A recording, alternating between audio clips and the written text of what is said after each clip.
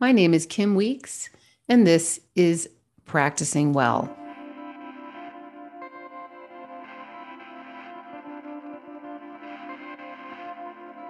My goal with this podcast is to help you be your best self in your mind, breath, body, and your brain. This takes practice, though. And so the conversations I'm bringing you are ones about practice, about practicing well. Last week's episode, which was our first, was a conversation between teachers, master teachers, teachers that have been in yoga for, between the three of them, over 100 years of yoga practice, teaching, and leadership within their lineages. Today's conversation is a roundtable, just like last week, but it's between students. None of these participants in the roundtable speaking with me are yoga teachers. They are people who have cultivated their practice and explored and learned about yoga for really different reasons. They're all in different decades of life. They're coming with very different lived experiences in their own bodies. And they have so many interesting things to say about how they have continued with their practice through COVID, both online and offline, what it means to develop community inside of a yoga class. Some of them have more interesting and interested experiences practicing online versus offline. So I hope this conversation today you find interesting from the practitioner point of view. We heard from teachers, we're now hearing from practitioners, and going forward, we'll be hearing from everything in between. So this is Practicing Well. I'm Kim Weeks. I look forward to hearing from you and knowing what you think about the podcast, and here it is. So let's start with Eric, if you don't mind. Tell us a little bit about your experience with yoga. When you might have to tell us your age. You can give us like plus or minus 5 years. That's okay.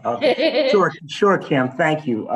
Well, I first got introduced to yoga by my daughter when I was in my mid 50s, and that was about 15 years ago. And so she was. Her first job out of college was in Dallas, Texas, and my wife and I were out there visiting her. And so she was practicing out in Dallas, and she said, you guys should go to a class. And, my first reaction was, I wouldn't say I was resistant, but I was, ambivalent about the whole experience. I said, what is this yoga stuff? And so, but, when I took the class and when I got back to DC, I said, this is something that I should pursue.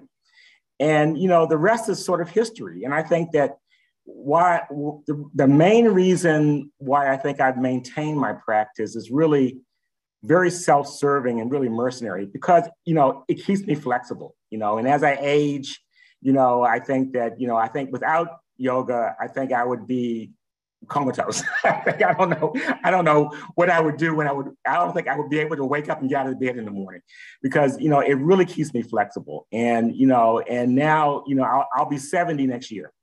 And, it's I think that it has really helped me to maintain my ability just my mobility, my flexibility. I'm almost 70. I don't necessarily feel 70 necessarily. And I think it's largely because of yoga. So I would say it's very self-serving. So. Can I ask a question before we move on to Liz and Tamaya? What about when you said resistant to yoga, that's something that I want to tease out a little bit because, and I don't want to sort of load the question with my own projections, but was there a resistance to it because of where you were coming from? The fact that you'd never done it before, like why hadn't you done it before? What was the resistance? Well, I wouldn't say it was necessarily resistant, but I really wasn't resistant, but because I really didn't know that much about yoga, I was like, well, why does she want me to take this class, And she told me, she said, Dad, you'll feel better after you take the class. And so I said, well, why not? And like I said, and after the first class, and after we took a couple of classes in Dallas, and after my experience in Dallas, frankly, I was hooked. I was saying this was really going to help me Mm-hmm. And I'm so curious about the hook. And so when he unfreezes, let's talk, Liz, to you about your sort of origin story with yoga. Sure. So I guess it starts when I was in my early 20s and I moved to Atlanta, Georgia. I happened to live next door to a yoga studio. It was something I had never done before. And I remember very clearly my first class feeling like these people are wizards. I'm like, how are these people like doing these flexible things? I think it was like a little bit of an advanced class anyway. But I also realized like, you know, these poses, like downward facing dog, a lot of these things, it actually didn't feel right for my body. It either hurt or I just wasn't able to really do them. But I also didn't know how to ask questions about that. And throughout my early 20s, I would say just like every now and again, a friend would be like, oh, do you want to check out this yoga class? And I would be like, yeah, all right. Well, you know, let's see if a different teacher would be different. And it always was the same. It was the same, like, you know, fast flow type of style. And I was like, I just don't feel good after this. It's not doing anything for me. And I don't think that my body is particularly suited to this. Mm-hmm. I have to tell you at this point that I have scoliosis, which means that my spine has a kind of a curve. It's like a backward C curve.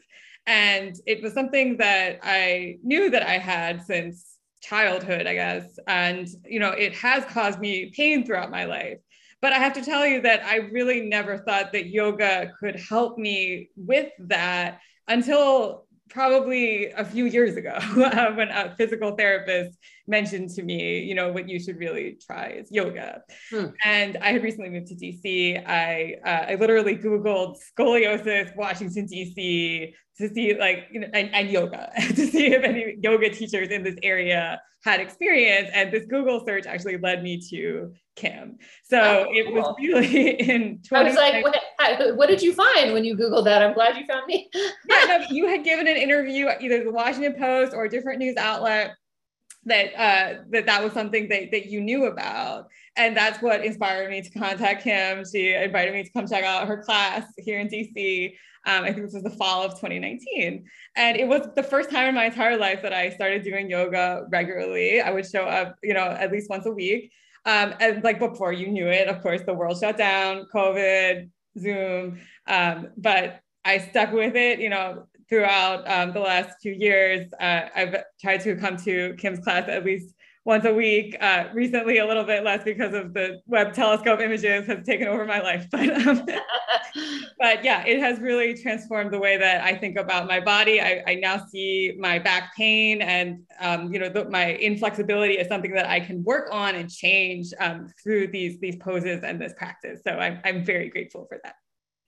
That is so cool. Maya, before we get to you, I want to ask, well, and I want to put a pin in the fact that I am pretty sure, Eric, that your first yoga experience was flow, and you continue to like the sort of flow-based practice, maybe a slower flow, if I understand your interest correctly. That's absolutely correct. Absolutely. Yes, that's correct. Yep. And I just want to put a pin in how fascinating it is from a teacher point of view. And I did see that there are some teachers on the call, but also just students that, you know, Lizzie went to a flow class and was like, this doesn't really work for me. And of course we could wonk out on reasons why someone, you know, with scoliosis is not really well suited to a faster paced class than someone who isn't giving, like, you know, kind of eyes on. I mean, I guess, you know, one teacher thing I would say is if the student doesn't feel comfortable asking questions about their particular issue or about how to solve for comforts or discomforts in class, that's a problem of the teacher. That to me, that's something I feel very strongly about, that it's up to the teacher to create an inclusive, you know, environment for everybody of all body types to ask questions and feel whatever it is they feel and have some solutions for anybody. But the issue with that, of course, is that it takes a ton of training to understand how to help, you know, various bodies. So just to differentiate between like Lizzie coming into an Iyengar yoga class, which is also, you know, a class that for me, you know, has 16 years of other influences. It's not just Iyengar yoga, even though anybody with scoliosis would be very well cared for in an Iyengar yoga class. It was also me. Hopefully it was just, you know, us bonding and having a good relationship together, but also like Eric, you and me, because I know you all only ever really wanted me to just start making you laugh when you were in handstand. That was really why you came to class, right, Eric? Just to make you laugh when you were doing headstand. Oh no, he's frozen again. I know he's laughing, but he's frozen. So let's move to Maya. Were you laughing, Eric? Because that's really I was laughing. Yes. Yeah. Yeah, exactly. So let's go back to this like flow versus another kind of yoga practice, because there's lots out there, and I'd like us to be able to share with people these different yoga class experiences to help other students maybe find their right yoga home or a different one. And so can I chime in on something? My exposure to you has, you know, even though I think my primary motivation for being in yoga is flow, you know, being exposed to Iyengar yoga, I think is really, through you, has really enabled me to gain an appreciation of that school of practice, because, you know, I really sort of characterize it as sort of like resistance training using your body weight as opposed to lifting weights. And my son is a personal trainer. He's always after me, Dad, come into the gym and lift weights and stuff. And I'm like, yeah, you know, I'm doing that with yoga. I don't really need to do that, you know? And so, so I think that has really enabled me to gain an appreciation of that form of practice. Mm-hmm.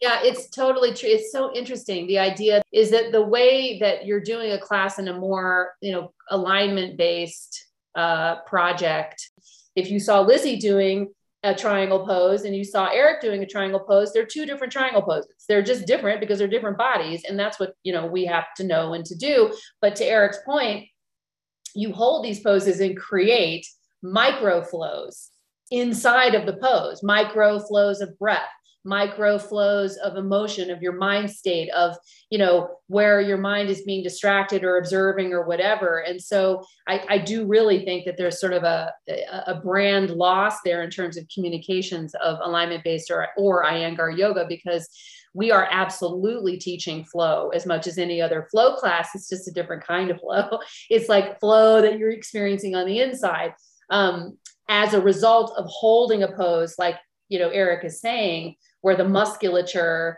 is the resistance. It forms the resistance training, as Eric described. So Maya, talk to us about your origin story with yoga. Tell us about your journey in it. I find it just so compelling and interesting. Okay, well, you know what? It was very interesting listening to the other two stories, because I could certainly find points of convergence. Before I talk about my journey, I recognize you guys can't see me, so I want to describe myself a little bit. I'm African American. I'm 5'7", and I am thick, as somebody said to me a couple of days ago. It's a lot of dragging in that wagon, right? So I am not light or thin. I do not have the body of a ballerina. I never have, and I never will. And I mean, it's fine by me. Like I very much love my body and I love my shape, but I just want to point out that I'm absolutely a plus size woman, and I've been practicing yoga since, I'm going to guess, between 2003 and 2004 when I first started. I've always been mildly to heavily active, and so when I first began yoga, I had just graduated college. My best friend and I moved back to Detroit.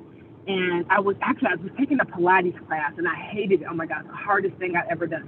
And we were playing tennis, and I didn't love tennis. Oh, this is when Taibo was big. So I was taking Taibo classes. And so I was just kind of active, and my best friend said we should try yoga. So we went to this yoga studio. At the time, it was called Ferndale Yoga. I didn't know it was Iyengar yoga. I didn't know anything. So it was just, honestly, the yoga studio that was closest to my house in Detroit. We went, and I loved it. And what I really remember is how kind the teacher was. I don't remember the poses or any of that, but I remember how welcoming and kind the teacher was. And so I started practicing with my best friend at an Iyengar studio in Detroit. And then over the years, you know, I left Detroit, I moved to Las Vegas, and there wasn't an Iyengar studio that I could find. So when I was in Vegas, I practiced hot yoga and flow yoga. And I liked hot yoga because it was so hard. And I felt like my body was just getting this like intense challenge, right? Even though I found the repetition of the poses, they weren't super, inspiring to do the same thing every time, but I loved the fact that I was getting like a really good workout and a really good sweat. So I left Vegas, moved to Tennessee to go to grad school. And by that point, there had probably been like a 2, maybe almost 3-year gap where I really hadn't practiced at all, especially when I was in grad school. And one morning, I woke up, I was working on a doctorate degree, and I was the director of literacy for the State Department of Tennessee, right? So I had a very high pressure job in a brand new city, and I was finishing up or in the middle of a doctorate degree, and my stress level was, I was waking up in the middle of the night having panic attacks. Like I thought I was having heart attacks because I was just so stressed. And so one afternoon, I said, I can't do this. And so I Googled yoga in Nashville, and I saw Iyengar Studio, and I just drove to the studio. They had a class, and in 15 minutes, I walked in, and the teacher, she's lovely, her name was Rachel. She said, hi, you're new, can I help you? I said, yes, I'm either going to do yoga today, or I'm going to eat a box of cupcakes. I don't really want to eat a box of cupcakes. Can you please help me? And the Nashville Iyengar Yoga Studio was just, again, such a welcoming, warm experience. Every teacher there was just so kind and welcoming, and my stress level was so high, except when I got to the yoga studio. And that was literally the 1 hour or 2 hours out the day where I did not feel like I was just in a pressure cooker about to burst. So I resumed my practice in Nashville, loved the studio, loved the teachers. It was an Iyengar studio. And then I moved to D.C. When I got to D.C., again, as I was transitioning, my practice, kind of waxed and waned for a little bit. And I was sitting at home, and an ad came up on Facebook that said, lose something like, come practice at this studio, transform your body and lose 30 pounds or whatever. And I was like, well, I could lose 30 pounds. So I go to the studio and where Kim was teaching. And it was not an Iyengar studio, but there were Iyengar classes. And so I specifically looked for an Iyengar class, and that's what Kim taught. And I walked into her class, and again, exact same experience. Kim was so warm and welcoming. And even though I started off by giving a little bit of description of my body, because I don't always look like I fit in a yoga class. And it can be not really intimidating in my body, but when I see people put themselves into a pretzel, I'm like, well, I can't really be a pretzel. I can be like a really cute loaf of bread, but I can't really be a pretzel, right? So, but the Iyengar teachers are always so encouraging and welcoming and very adept at helping me understand how the shape should work for me and my body. And so and I'm a teacher by trade, so because Kim was all my Iyengar teachers were such good teachers, they would explain, here is where your body should be, here is what you should feel, here is what's happening. Here's what's happening like externally, but internally, right? Here is how this is connected to that. I remember once I was doing, I think, a triangle pose, and I was down in the pose. And this, I've been, like I said, practicing 20 years, so I'm not new to triangle pose. But for whatever reason, my neck hurt. So I said, Kim, my neck hurts. She came and looked, and she said, move your left foot 6 inches. And I thought, that's goofy. I moved my left foot, and the pain went away, right? So the teachers were always seemed so deeply in tune to how the shape should work for my body. And I always felt like I felt physically better. I felt mentally better. And so, like, for me, Iyengar has really been such a pivotal point of how I operate throughout the world. And the last thing I'll say is that in addition to yoga, unlike Eric, I lift, and I like power lift. So I am not fast, but I actually am very, very strong. So I work out with a trainer, and I lift heavy weights. Like the last time I bench pressed, I think my max bench is 150 pounds, right? And my max so far leg press is like 680. So I'm a really strong power lifter. And so when I started working out with my trainer, the very first time I saw him, he was going through some exercises, doing an assessment. And the second time I saw him, we were starting to work out. And halfway through, he looked at me and he said 2 things. He said, "You're very strong." And I said, I guess so. I mean, you keep telling me to do a thing, and I do the thing. But the second thing he said was, "I've never seen somebody whose form is as naturally perfect as yours." He goes, "No matter what I tell you to do, your form is perfect." And what I said back to him was, I said, "Well, I practiced yoga for 20 years, and the style of yoga that I practice, my teacher always emphasizes you should know where your body is in space at every time." I said, "So in my head, when you have me like lift this weight or do this thing, I immediately translate it to its composite yoga shape. And in my head, I think, okay, he wants me to do this. That looks a lot like tree pose with like a 25-pound weight. So I naturally think, square my hips, make sure my feet are under, are aligned with my shoulders." And I said, and I'm very aware that if I'm lifting, I shouldn't feel it in my neck and I shouldn't feel it in my joints. And I said, so because I do yoga, I'm aware of where my body is and I'm aware of where it should and shouldn't be because I don't want to injure myself. And so yoga, for me, and the very last thing I'll say is that during the pandemic, I lost like 70 pounds. And when I get up every morning and write in my journal, I write the same thing every day. I actually don't want to be thin. That's never been a goal of mine, but I do want to be strong, lean, and flexible. And so for me, that meant I needed to have a combination of strength training, which I love, and yoga. And so during the pandemic, I really doubled down on both. And just the transformation, both mentally and in my body, is undeniable. No, it wasn't too long at all. It was so great. And we have some flow component. We have hot yoga. We've got this, I obviously, sort of heavy on the Iyengar yoga component. And that's because Eric and Lizzie and Maya know me, and I'm an Iyengar yoga teacher now. So we're, naturally going to talk about that some. And I want to highlight that it's interesting, so interesting that Eric, to me, it's interesting that Eric uses the yoga as, resistance training with the weight of his own body relative to gravity, which is exactly how I think about it and teach it. And for years have said, I don't know if it's necessary to go lift weights or not. But then Maya calling in, has a different body, different goals, different approach, and gain something different from yoga than, at least in this physical strength realm, than Eric. And it's just so interesting to me that you can't really summarize yoga's benefits. It's a very individual, personal set of benefits that I just wonder what being a new student or even educated student, like many on this call are, what it's like to be a yoga student today. Like, where do you find your sweet spot as a student? And so, Eric, it makes me want to go back to you. Your daughter Lauren said, you're going to feel better. That's what I heard you say that she said.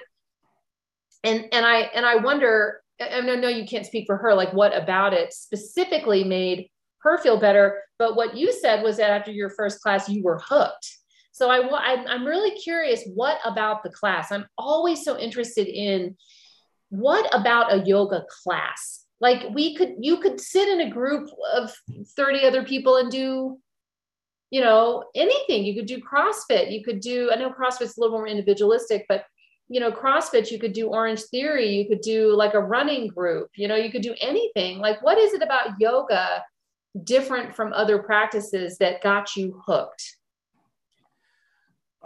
That's a good question. I think that, a lot of the things, because I think being in a group setting and being and watching other people perform their practice, and I personally sort of draw an energy.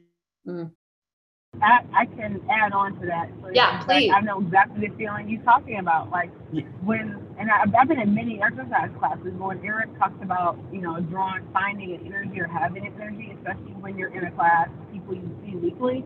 It's a very different energetic experience for me than a CrossFit. And I've done both, right? I've done CrossFit, I've done Taibo, like I've done a lot of classes, but the energy in a yoga class is different because it's like in almost every other class, everyone's doing the same thing, and there's almost this like feeling that you have to keep up and look like everybody else. Whereas in yoga, the feeling is I don't have to do any of those things. I just have to show up, and the people who I practice with will be encouraging no matter how I show up on the mat today. So it's a different type of energy, at least it is for me.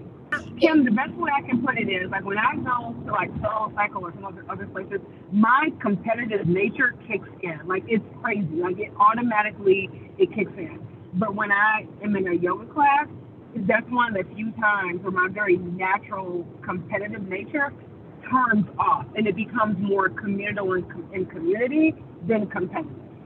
I love that. Eric, is that what you were on the verge of saying? Bingo, that's it.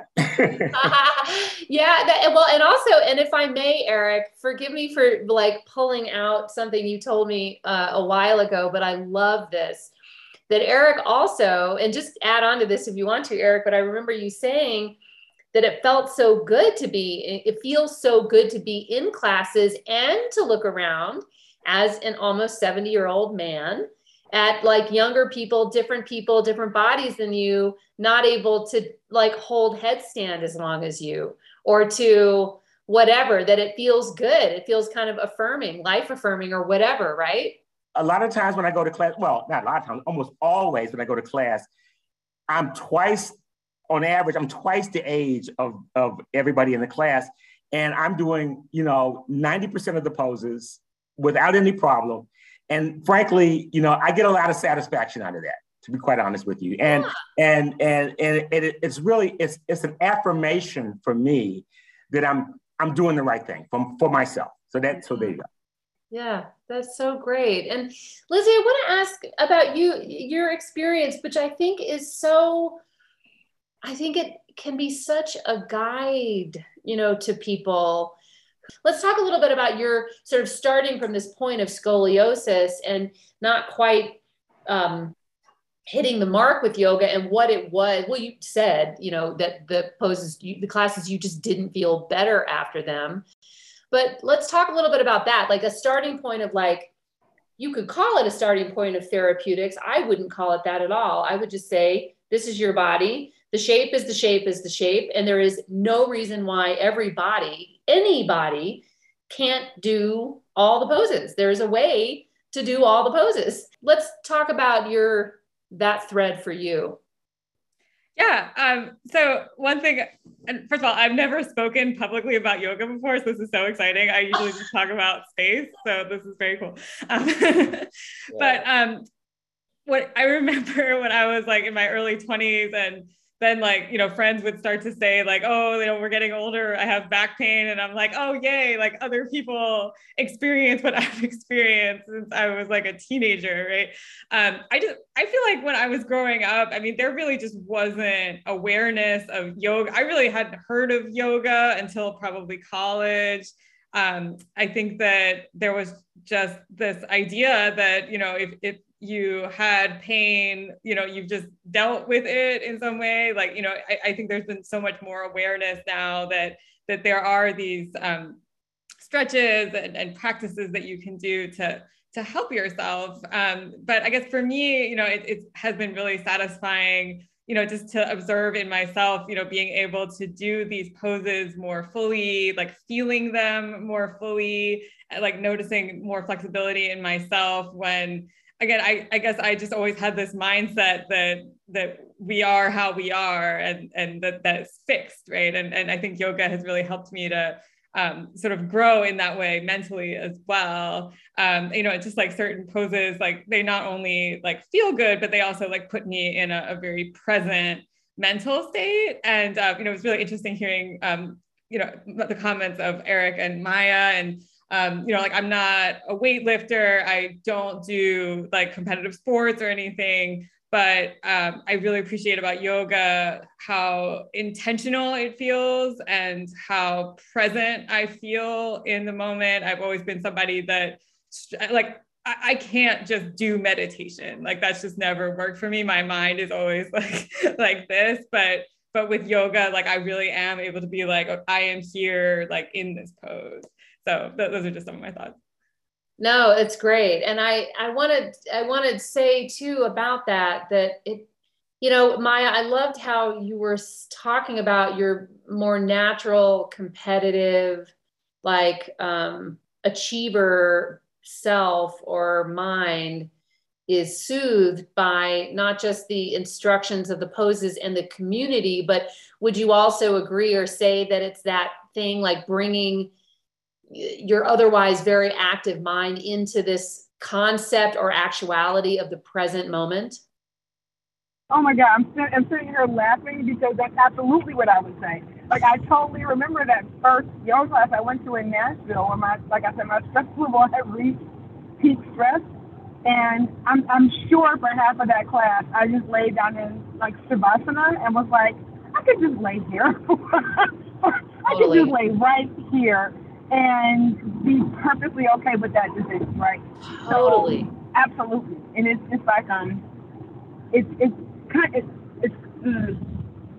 it's hard for me to put into words exactly the disconnect I feel, but I can say that the practice of focusing on my breath, and Kim and really every Iyengar teacher I've had has been very good at being incredibly explicit about what your body is doing. So throughout every pose, my memory of all of my teachers is this kind of constant chatter.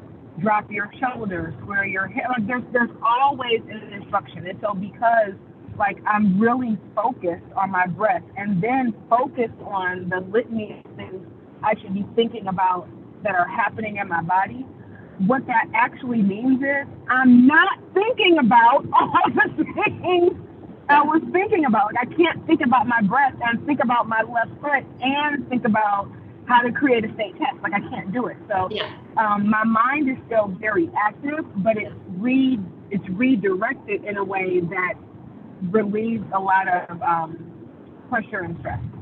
Completely. And there are a couple threads I want to pull out of that.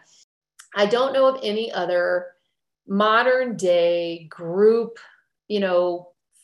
physical practice that ends in a way that everybody can use gravity to take their entire back body to the ground and do nothing but lie there and close their eyes. And if traumatized, by the way, you should have your eyes open. I want to say for the record, if you are experiencing strong PTSD or depression, your eyes should be very slightly open in Shavasana. That's the best way to manage it. Otherwise, it may wind up becoming a traumatizing experience for you. But most people lie on their back, relax, and experience on some level or another what Maya just described, which is like, I could lie here all day. I can't believe I'm relaxing with other people. If you think about how stressful life is, whether it's physically because of pollution, because you can't breathe, whether it's because you're totally stressed out or worried about, climate change, or whether it's, because your job is extremely demanding, you have a child with special needs who knows? Being able to just be there and be like, simmer in your own sauce for a little bit of time while everybody else is doing the same is at the heart of what yoga is trying to be on the most aspirational basis, which is a thing that everyone can connect to in themselves and with each other. Like necessarily yoga is not just about connecting to it in yourself. It's about being with other people and being in the world, exactly as Maya said earlier, like taking these learnings from the poses and the feelings into the rest of the world. I mean, did any of the three of you have anything to say about that or on that? Because I want to pull out a couple more threads from Maya's before, but let's talk about that for a second. Well, sure. Well, maybe I'll start. It's and this isn't a knock on, doing yoga on Zoom necessarily, but because during the pandemic, I mean, that was the only game in town. Now that I'm back doing classes in person, I'm almost feel like a kid in the candy store, and it's like, it's something that it reminds me how much I missed the in-person yoga before the pandemic. And, and for me, is not only just the benefits of yoga, but also I think there's a socialization benefit of being in an in-person class. And one thing I've always said, that, were it not for yoga, there's a whole group of people in my neighborhood that I would have never come in contact with, would have never known. And, so being in those classes, being in an in-person class, I think foments that, encourages that. And I get a lot of benefit out of that, not only just from the yoga, but just from the socialization aspect. And then, because I'm often in class with much younger people, that I think that helps me stay in tune with folks that are my daughter's age, and understanding where they're coming from. So it has that kind of benefit as well. So, like, can you please tell me the last 3 apps you've downloaded? Just so I can get in touch with my daughter.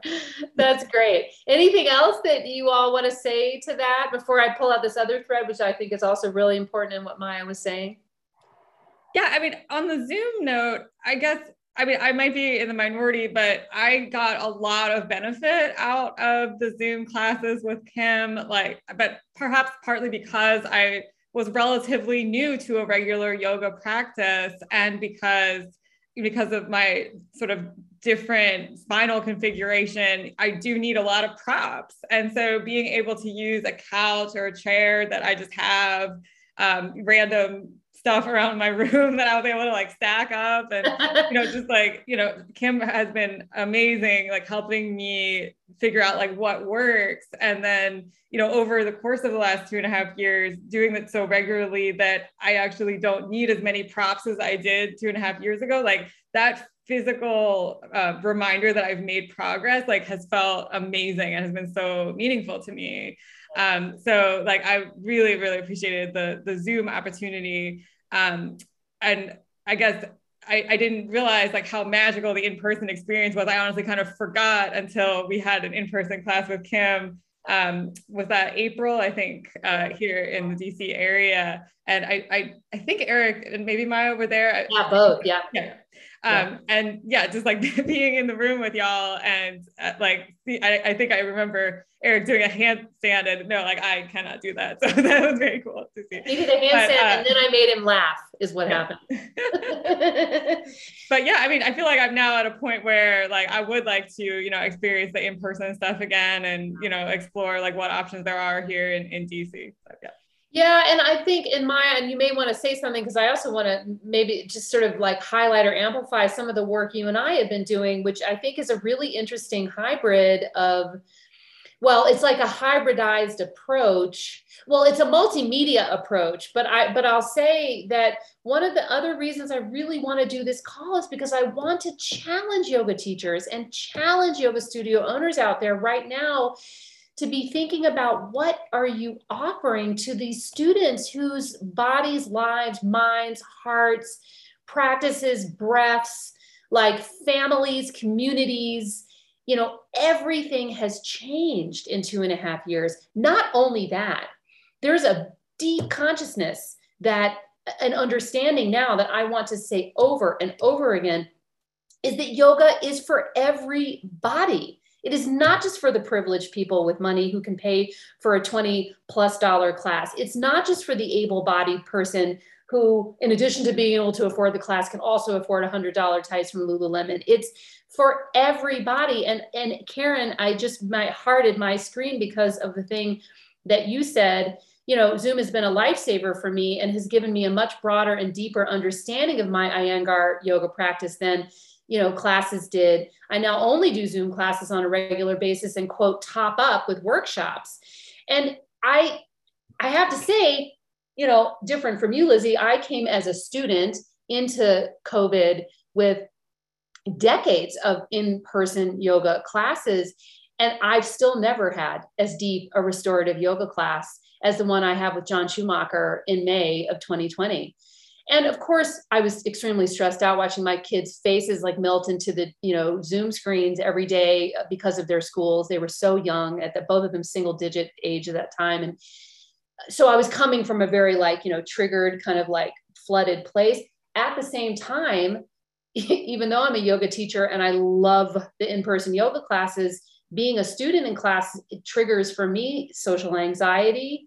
It triggers all kinds of like feelings of like, all kinds of, kind of scary feelings for me sometimes. And so being alone in my Zoom room and knowing my kids were a lot of times going to class once I had kids, I was like, ugh, I shouldn't be here because I should be home with them, things like that, knowing that they were like asleep down the hall and my husband was cool, with me, whatever. It just it was a different kind of practice. And I will say, even after 2.5 years, I'm getting zoomed out of taking classes. And that's partially because is she still here? Oh no, Andy is still here.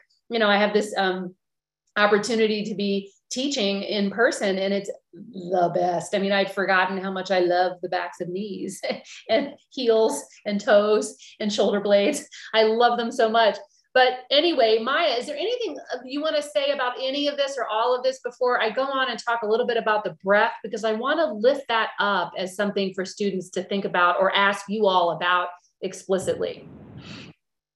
Well, I think I'm somewhere in between the other two panelists. So Kim knows, like I work remotely. I've worked remotely since before the pandemic. Even before the pandemic, I loved anytime I had reason to leave my apartment, right? So when the pandemic first started and having yoga as an option to be done online was absolutely a lifeline and a lifesaver, hands down.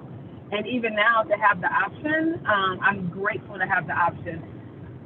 But I really, when Kim came into the class both times in DC, I get so much energy from being in the room with other students. I also am focused so intensely on like my body and making sure that I don't do anything to injure myself. I am the student that welcomes and needs like physical corrective feedback, like move me, touch me, push me. It's helpful for me when there's a teacher there that can physically correct me if I need it. Where I have landed right now is that I hadn't actually practiced in a couple of months, and it was very sad because I like yoga. But I said to Kim, I just can't do another Zoom anything. I just can't. Like my whole work life is on Zoom, and my family lives, several states away, so I'm always on FaceTime or Zoom. But I want to resume yoga, so she sat and worked with me through like a home practice. And so we met once or twice. Over a Zoom platform, but I left with a pretty solid list of ingredients where I could resume or practice on my own until I find another studio in DC. So I'm kind of somewhere in the middle.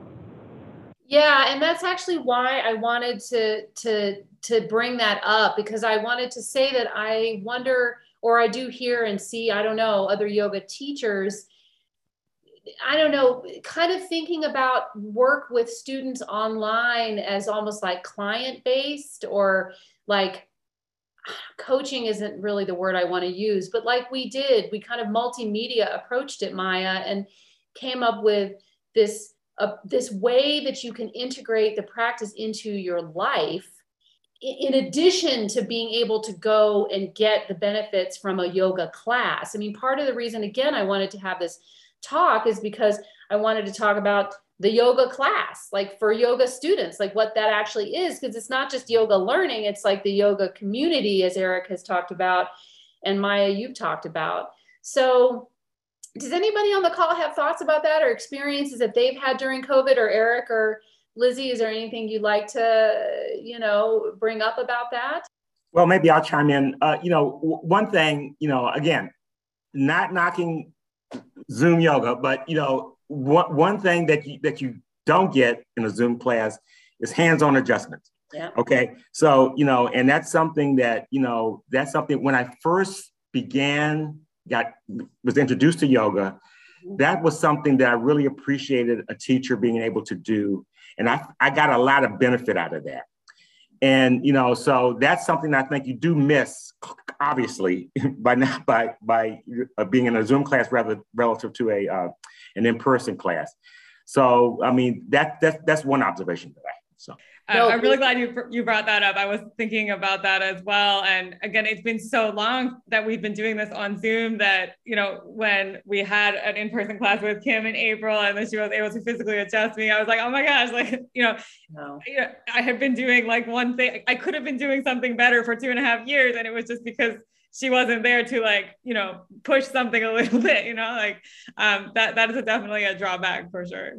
And a subtle point I want to add on to Lizzie's comment is it wasn't that for her to do it better, it was because it felt better, right? I mean, that's what at the heart of what I do and what, again, any teacher that I really consort with or study with or train with or whatever, the thing that we care about most is create an inclusive and intentional community-based experience for people to explore very simple shapes that the body can manipulate itself in order to explore the breath and the contents of the mind.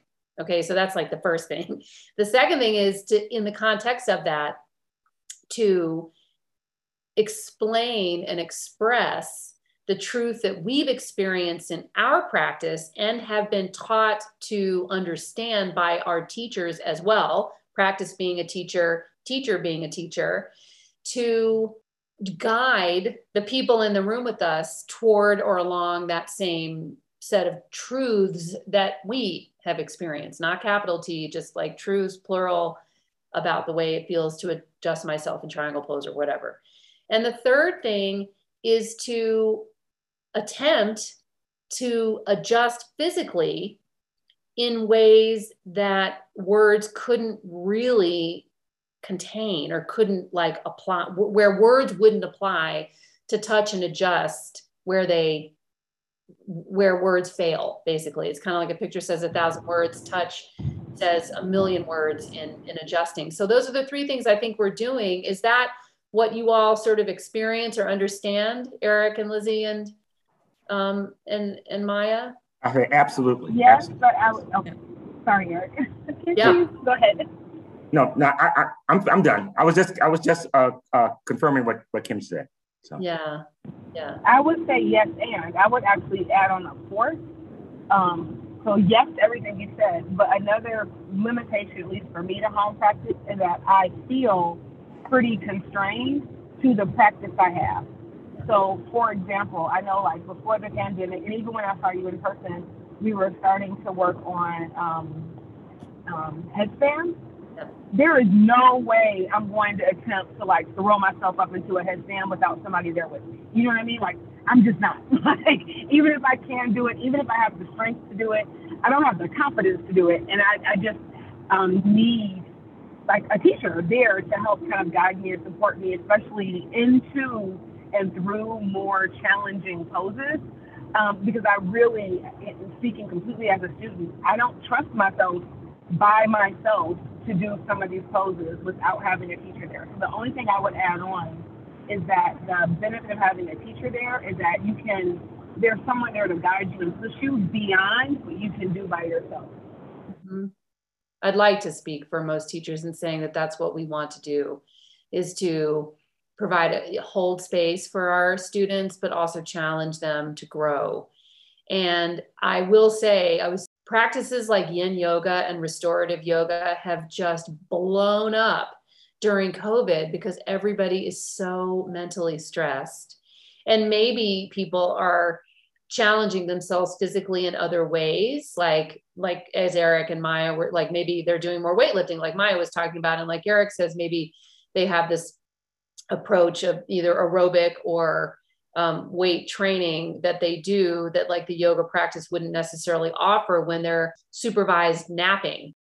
I am a little concerned that there's a huge kind of trough of yoga right now that's kind of slip sliding down this hill of supervised napping, which is extremely important. But if you need a supervised nap, you actually need a real nap. And so we want to teach you in yoga how to care for your body in these kind of deeper, more physically challenging ways so that you do sleep better you feel taller, your body feels better generally, so that all these other baseline things, eating well, sleeping well, being in right and good relationships, will kind of flow more naturally. So I'm curious what anybody on the call might think about that, or have anything else to say about that. I want to amplify Erin's comment, amen, as a working mom, Zoom yoga has saved my practice. And that is one thing that I feel pretty strongly about, that new parents in particular are a hugely important market for yoga, for online yoga, because, a 20-minute commute to a studio and a 20-minute commute home with an hour-long class sandwiched in between, that's a long time to be away from your kids when you're already away from them 50 hours a week or 45 hours a week, probably 50 because you're commuting, on top of the amount you're working. So I'm hoping that, I even tried a parent yoga class during Zoom, which, just try to help, parents continue a yoga practice because in truth, most new parents have enough community. They've got community. They've checked, they got the community. They're doing fine on that. And they need just kind of survival techniques through things like yoga. What Jennifer has just said is very interesting and makes me think, Maya, so much about what you said about the practice progressing or not progressing. This is the thing that is needling me kind of every day. She says Zoom has made yoga accessible to people who would never show up at a studio, kind of like I was saying earlier. But frustrating teaching on Zoom, fewer props can be presumed to be available for an adequately supported practice. Experienced students know what to do usually, but newer students really struggle. And so I've thought a lot about the new students to yoga who, why would they log on? It's scary enough to go to a class. Wouldn't it feel so crazy to start a class, yoga class online? So anyway, I say this to say, first, I think the online yoga world is not going to attract many new yoga students. And again, this is why I want to challenge yoga teachers now, yoga studio owners now, to go find new students so we can help them as much as we can and provide them hopefully an appropriate practice. But to also what Maya said, to help existing students progress their practice, to really get a focus and be supported by a teacher in a class to sort of try new things, change the way you breathe, think about whether you want to stand on your shoulders or your head or your hands or your forearms, be in a different or better down dog, etc. What does anybody think about that? Or, we're going to land this plane in a few minutes. So what does anybody think about that? Yeah, Lizzie. When you were talking just now about the Zoom yoga, it also occurred to me, through my workplace, they do have, I don't think they even do this anymore, but in 2020, at least, there was chair yoga that you could sign up for through Zoom, a few times a week. At that point, I was just zoomed out, so I didn't do it. But I do think there's going to continue to be a market for yoga directed at the workplace and partnering with corporations. Some corporations have their own in-house yoga studios or yoga teachers. As work stays remote, in a way that it never did before, there probably are opportunities to target people in their workplaces, even if those workplaces are virtual. Yeah, that's right. I think you're right about that. Eric and Maya, what do you all think about anything? I think that the experience with Zoom yoga is clearly shown that there are viable options available. Yeah. You can take a Zoom class, you can take an in-person class, and I think having those options and that flexibility, I think is a benefit. Again, I'm not knocking Zoom yoga at all. It's just that my own personal preference is in-person classes, but I still do Zoom classes occasionally. But by far, I'm an in-person guy. That's what I love to do. But having those options available, I think is a huge benefit. Yeah. Yeah. Actually, it occurs to me, one thing we haven't talked about at all is outdoor yoga. And I keep seeing advertisements for that. And, in this COVID world, it might be sort of a middle ground of, being safe and, still being able to be in person. I've never seen an outdoor Iyengar class. Like that would be amazing if anybody I goes know. yeah.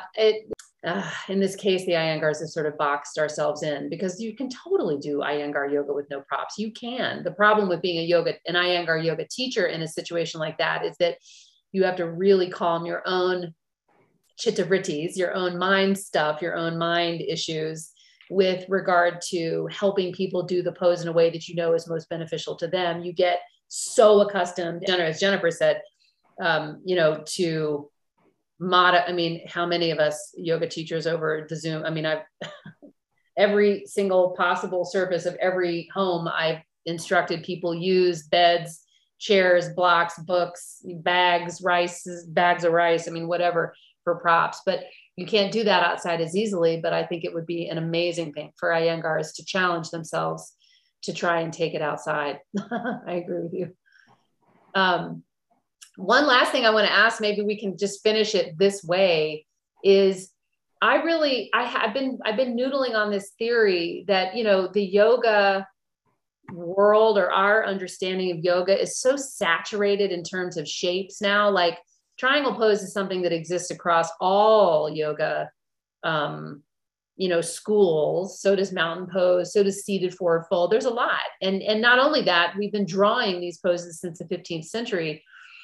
But I just wonder if underneath all of it, in this very visual, like scroll stop world, if what comes to focus in the classes underneath the movements of the poses, in the context of the intentionality and the community-based aspect of it, and Maya, as you were saying earlier, to give your body the opportunity, your mind the opportunity to channel itself. Like you're going to think anyway. You might as well think about your big toe, the Iyengars would say, or maybe the Kundalinis would say, you might as well think about the rhythmic use of a Kriya, a cleansing breath, for example.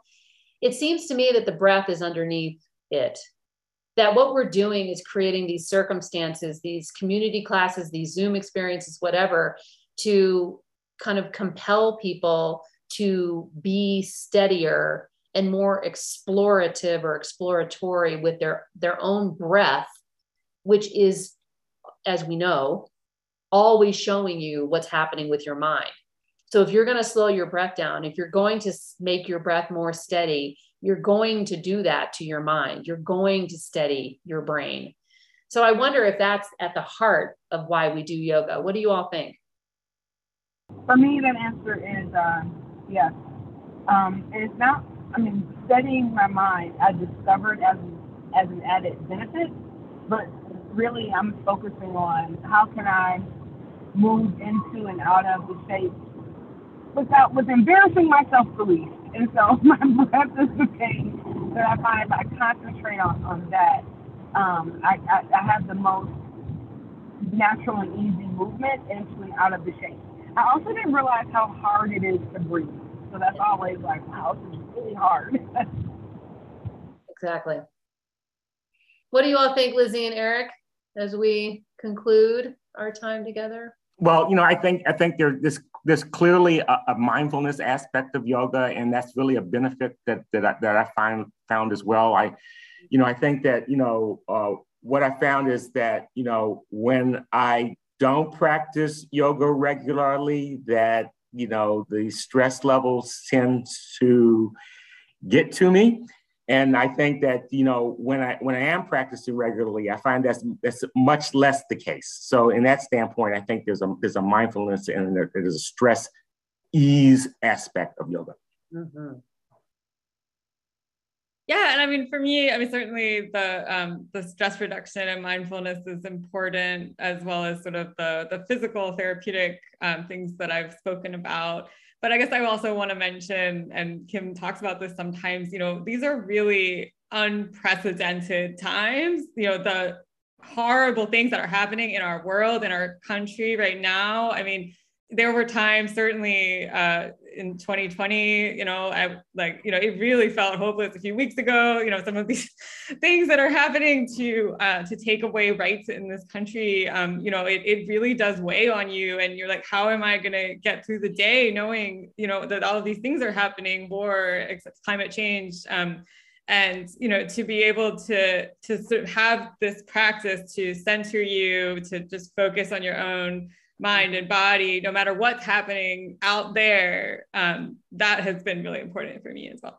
Totally. Oh, that's the best place to end. Thank you so much, Lizzie. And Eric and Maya just texted me to say she was, late for another meeting. So she hopped, and it was so nice that, she was able to spend that time driving, and you all have taken time out of your workday, Lizzie, and Eric, out of your staycation day. Do you want to take your video off so everyone can wave at you goodbye? And as you're logging off, we'd love your thoughts, your feedback. Anybody who's on the recording or is registered for the class will also get a survey. We'd love to know how we did, how I did, if you enjoyed the panelists, what they had to say, and what more you'd like to see from conversations like this. I think conversations like empowering the student voice is just such an important intersectional one, because the more you all can talk about your experiences in class, and as yoga practitioners, students, as yoga people, sort of people that practice, the more you might be able to, someone else can hear that and go, oh my God, that feels or sounds just like me. So thank you all so much for being here. The survey, I think, is in the link in the chat. If you would click off to it and answer it, we'd love to know. You'll get the recording if you did register for this, and we'll have this up on YouTube for a while. And as I said, actually, I think we're going to now put these up on YouTube in perpetuity, and also turn them into podcasts so you can listen to them if you'd like. Thank you for listening to this podcast. This show was produced by Alyssa Yarashevsky and me, and the music is original music from my former band, Governess. Please share what you liked or wanted to know more about from this podcast. Please take 2 minutes to review it if you have the chance from wherever you do get your podcasts. Send me an email directly to kim@weekswell.com to start a dialogue about how you practice well and what practicing well looks like in your life. You can follow us on weekswell.com, follow us on Weekswell in many different iterations between Facebook, Instagram, and Twitter, and TikTok. You'll find us there, either weeks.well or weeks_well. See you next time.